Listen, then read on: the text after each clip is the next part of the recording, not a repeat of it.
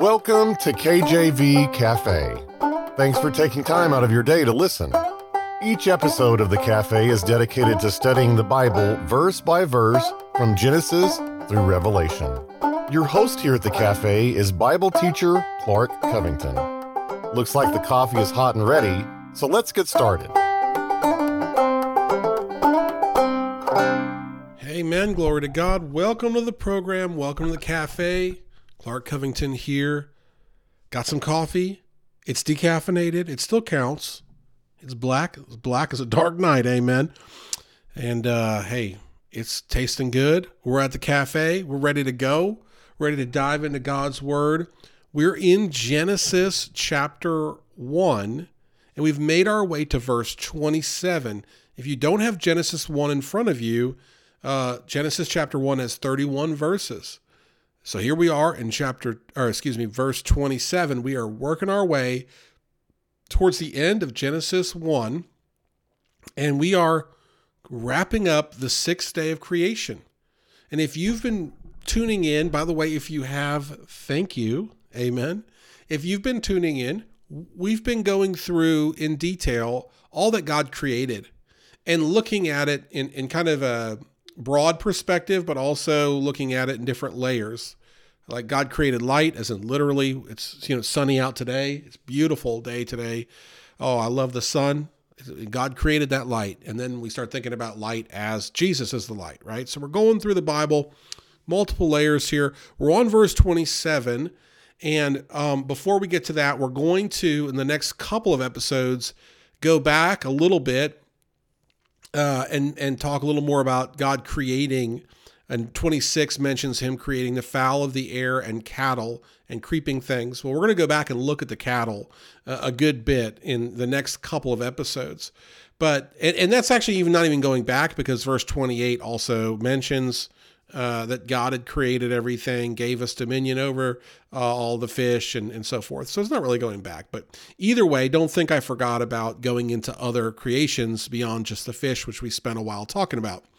But today, here we are in verse 27 of Genesis 1, and I'll read it for you. So God created man in his own image. In the image of God created he him, male and female created he them. Now that verse is exceptional. I can't think of how you could put more information in a shorter sentence. I mean, it's like that verse right there has a lot to it. God, he is the creator, created man in what? In his own image. And then it clarifies, God created man and he created woman, female. He's the one that did it. So let's just start with the idea of being created by God in his image.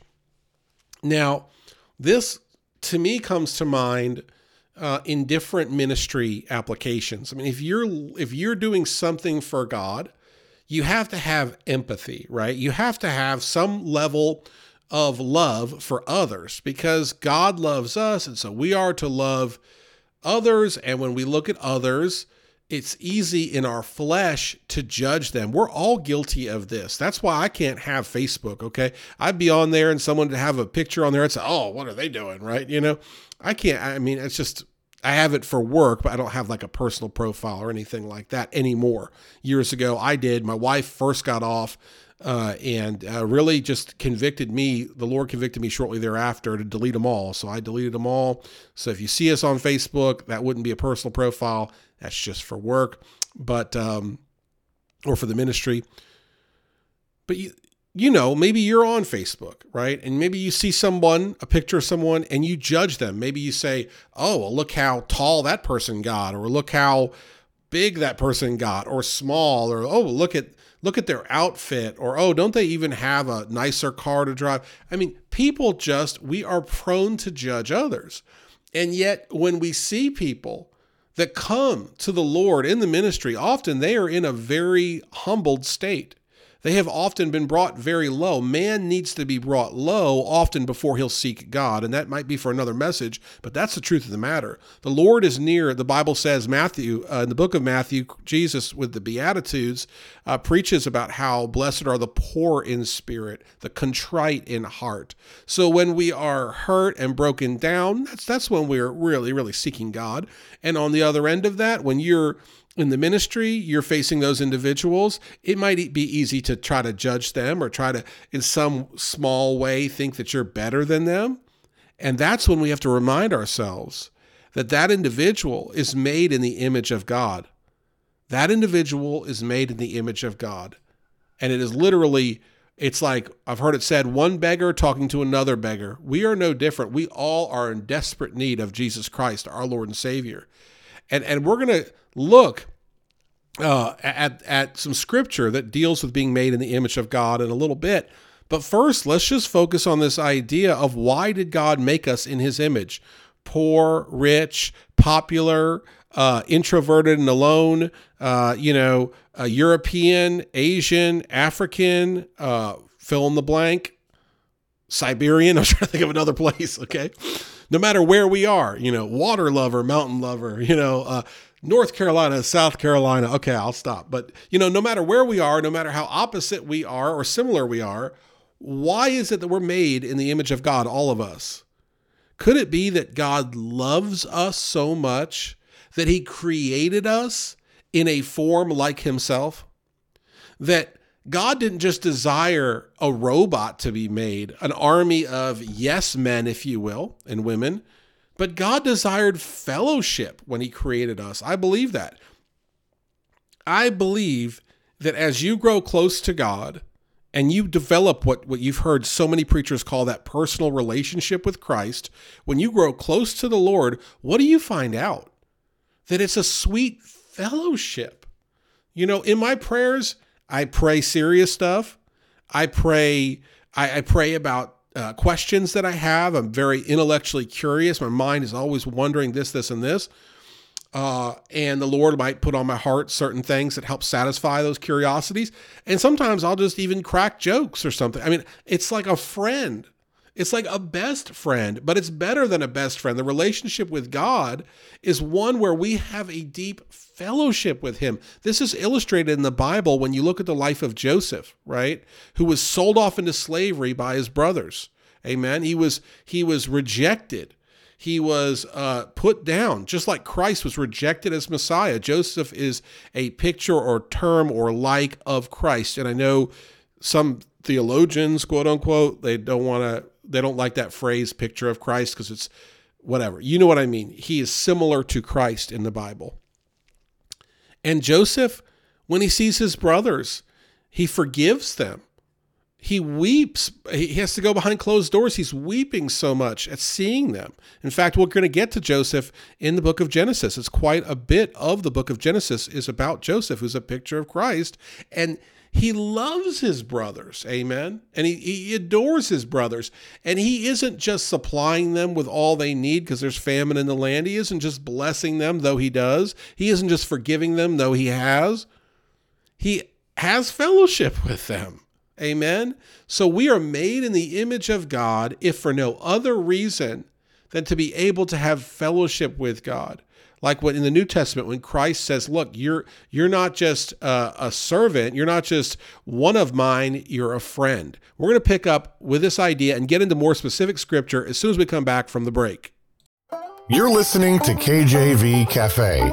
We encourage you to look us up on your favorite podcast app and subscribe to our channel on YouTube. Now let's get back to some more in-depth Bible study. All right, so here we are back from the break, and I'm going to give you that scripture I mentioned right before the break about how Jesus calls us friends. John 15 through 17. That's John chapter 15, verses 15 through 17. We have the Lord speaking here. Henceforth I call you not servants, for the servant knoweth not what his Lord doeth, but I have called you friends. For all things that I have heard of my Father I have made known unto you. Ye have not chosen me, but I have chosen you and ordained you, that ye should go and bring forth fruit, and that your fruit should remain, that whatsoever ye shall ask of the Father in my name, he may give it you. These things I command you, that ye love one another.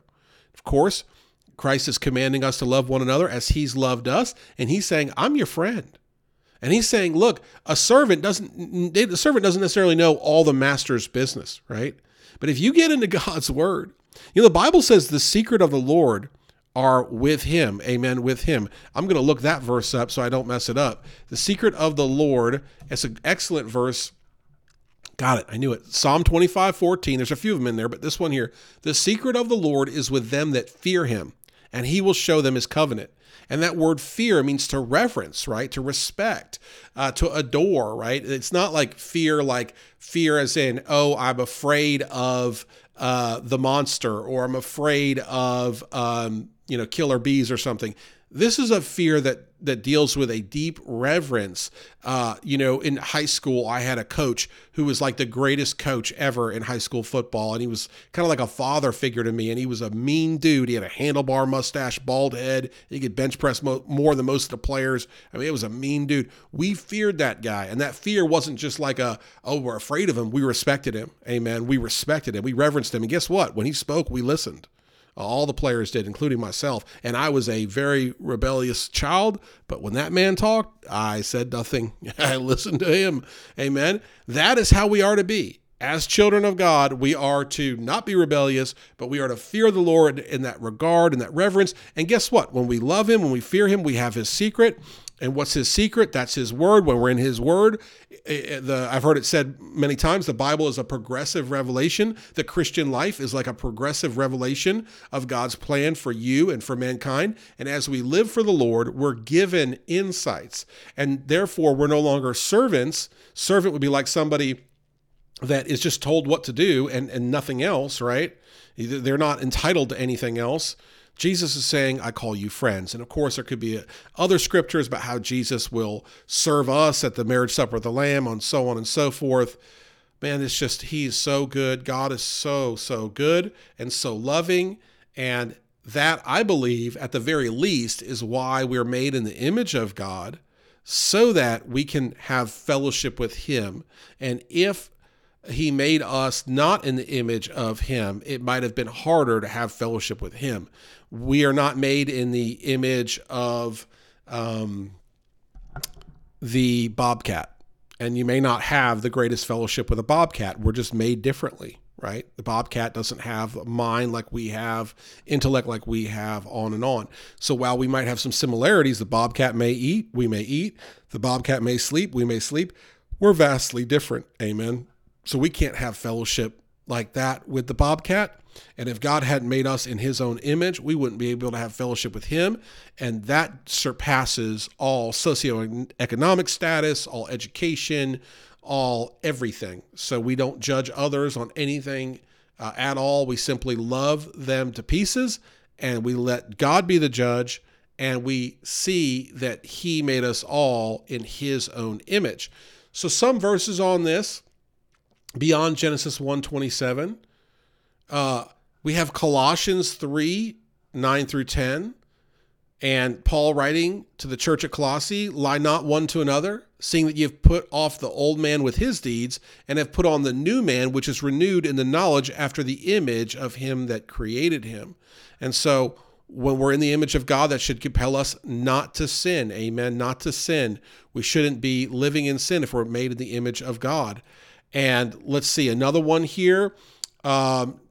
Genesis 9:6, whoso sheddeth man's blood, by man shall his blood be shed, for in the image of God made he man. Genesis 9:6 tells us that when we hurt another, we are hurting someone made in the image of God. If we are to respect our Creator, then we have to keep this in mind as we deal with others, not just in hurting them or shedding their blood, but in our everyday conduct. How are we treating others? Are we looking at them as one made in the image of God? Because all humans are made that way. It didn't say some men were made that way or some women. We're all made that way. Now, many may fall off into abject sin, never ever seek the Lord, that reject his free gift of salvation, and that's a whole other story of what they have to deal with, but they're dealing with God himself, and our job is to try to win them to him by showing them love and sharing the gospel with them and respecting them as people.